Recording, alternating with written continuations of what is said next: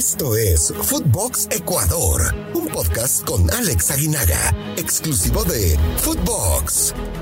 ¿Qué tal, amigos? ¿Cómo están? Un placer nuevamente saludarles. Soy Alex Aguinaga para hablar de fútbol ecuatoriano. Footbox Ecuador, un podcast exclusivo de Footbox.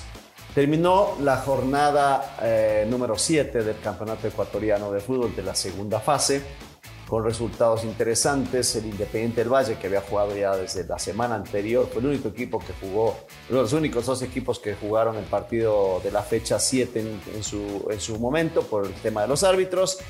Le había ganado 3-1 a la Católica y había tomado el liderato absoluto. Barcelona el viernes termina ganando 3-2 a un Deportivo Cuenca que le plantó cara, de la derrota le plantó cara al equipo. Y por poco estuvo muy cerca de llevarse por lo menos un punto. Barcelona puso todo lo que tenía en la banca para poder dar la vuelta y termina consiguiendo un triunfo importante, ¿no? Sobre todo para la tabla general, aunque no deja de pelear la fase. Está lejos del puntero, 7 puntos abajo, pero todo hace prever, puede ser que apunte más a la Copa Libertadores y a la tabla general que a ganar la fase. El Orense le gana al Guayaquil City. Guayaquil City deja escapar una oportunidad importantísima de meterse como segundo de la tabla de esta segunda fase. Hubiera quedado en segundo lugar. No pudo completar, en este caso hubiera llegado a 16 puntos en caso de ganar. Se queda en 13 unidades. El 9 de octubre empató, así que también se queda sin esa opción 1-1 con Macará de local, con un arbitraje bastante complicado. Un Delfín que termina perdiendo frente al Aucas, y Aucas se mete en ese grupo de equipos que quieren pelearle la fase, aunque bastante lejos. 9 puntos, son 3 partidos que lleva la diferencia con Independiente del Valle. Olmedo, que recibe una tremenda goleada de Musurruna 5-2, técnico empatando con el Manta de local, que están peleando más la parte baja. Y Liga de Quito 3-2 al Emelec. Nos detendremos en este partido. Liga de Quito necesitaba ganar. Liga de Quito había logrado una victoria importantísima frente a Barcelona, en condición de visitante, y Mercedes el triunfo se metió en la pelea. Estaba prácticamente eliminado, había perdido ya la posibilidad en la Sudamericana frente al Atlético Paranaense. En el torneo local estaba muy lejos de los punteros, del pelotón mismo, ¿no? Tenía nada más 8 puntos, perdón. Y los 6 que ha conseguido precisamente frente a Barcelona y frente al Emelec, los dos equipos del astillero, le permiten ahora pelear por la fase. Se colocó en tercer lugar con los mismos puntos que el equipo al que derrota, el Emelec, con 14 unidades los dos, más 8 Emelec, más 6 la Liga de Quito, con un partido realmente, ¿cuál es la palabra? Dinámico, porque hubo mucha dinámica. El mejor partido del torneo, a mi gusto, porque Emelec no salió a defenderse. Emelec no salió a buscar el puntito. Emelec no salió pensando en no perder. Salió a ganar.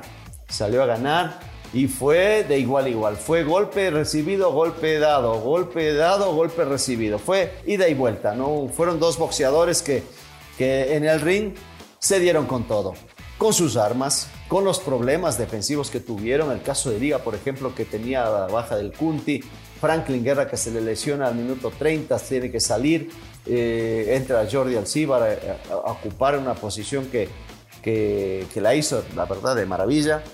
Un Anderson Ordóñez que arrancó con un autogol, minuto 2 el partido arrancaba. Qué manera de arrancar, ¿no? La verdad que uno se pone a pensar, lo peor que te puede pasar es arrancar con un gol de vestidor, y más todavía si es un gol en contra. Me ponía un poquito en la mente de Anderson y te pones a pensar, estás arrancando, no habías jugado en algún tiempo, habías tenido algunas actuaciones, y de repente en el partido más importante, porque así lo consideraba yo y lo sigo considerando, para darle vida a tu equipo, para que siga con vida a tu equipo, cometes un autogol. Con error compartido, sí, de Gavarini, pero el máximo error de Anderson, ¿no? La pelota nunca tiene que ir en dirección a puerta, porque pasa lo que pasa aquí. Eso es como una enseñanza también para todos los jóvenes que juegan fútbol, y en esa posición de defensa nunca tirar la pelota al arquero en dirección a puerta, siempre hacia un costado. En caso de que se falle el arquero, de caso de que se duerma o le pegues muy fuerte, el balón iría hacia un tiro de esquina y no a tu propia puerta, como sucedió con Anderson.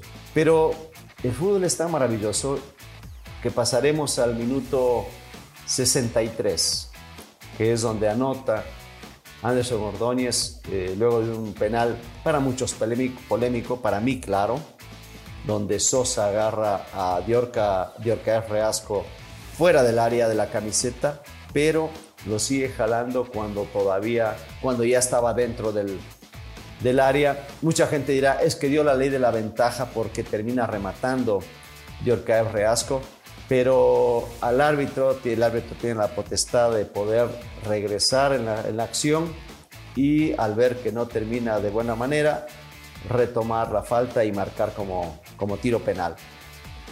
Comento esto porque pues mucha gente ha dicho que si dejó patear a Reasco, que por qué no aplican lo mismo que había sucedido también con Barcelona, en el tema de la falta que le hicieron precisamente un gol de amarilla cuando fueron contra Liga. Hay un montón de cosas que como hinchas, sobre todo si somos hinchas muy, muy radicales, nos ponemos a pensar en favor de nuestro equipo, y por qué esto sí, por qué el árbitro no pitó acá, y por qué, pero en realidad yo creo que hizo un gran trabajo Rodi Zambrano, el árbitro del partido. De repente algunas cosas se le podrán ir, pero en esa decisión creo que fue correcta. Emelec se pone luego en ventaja con un gol de José Francisco Ceballos, ¿no?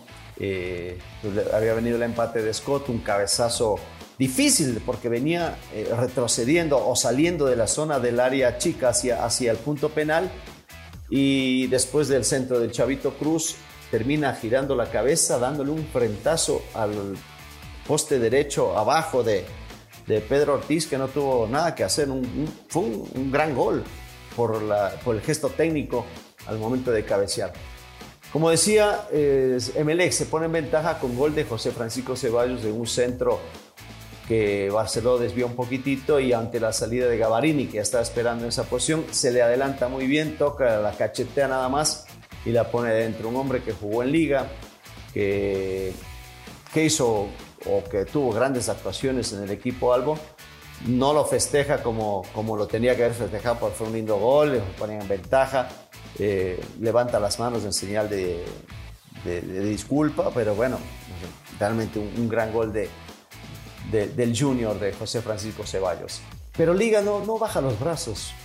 6 minutos después, Kevin Mercado, un remate cruzado ante pase de Johan Julio, define con el empate esa primera mitad, que fue una mitad con muchos goles. Nadie lo esperaba de esa manera, porque si bien es cierto, los dos equipos tienen poder a la ofensiva, la defensa de los dos ha sido bastante mala, o floja, por no decirle mala, floja, y han recibido goles. No se esperaba que terminen con ese marcador, no por el hecho de que estadísticamente así lo marcaba, sino porque era un partido en el cual no podías regalar nada.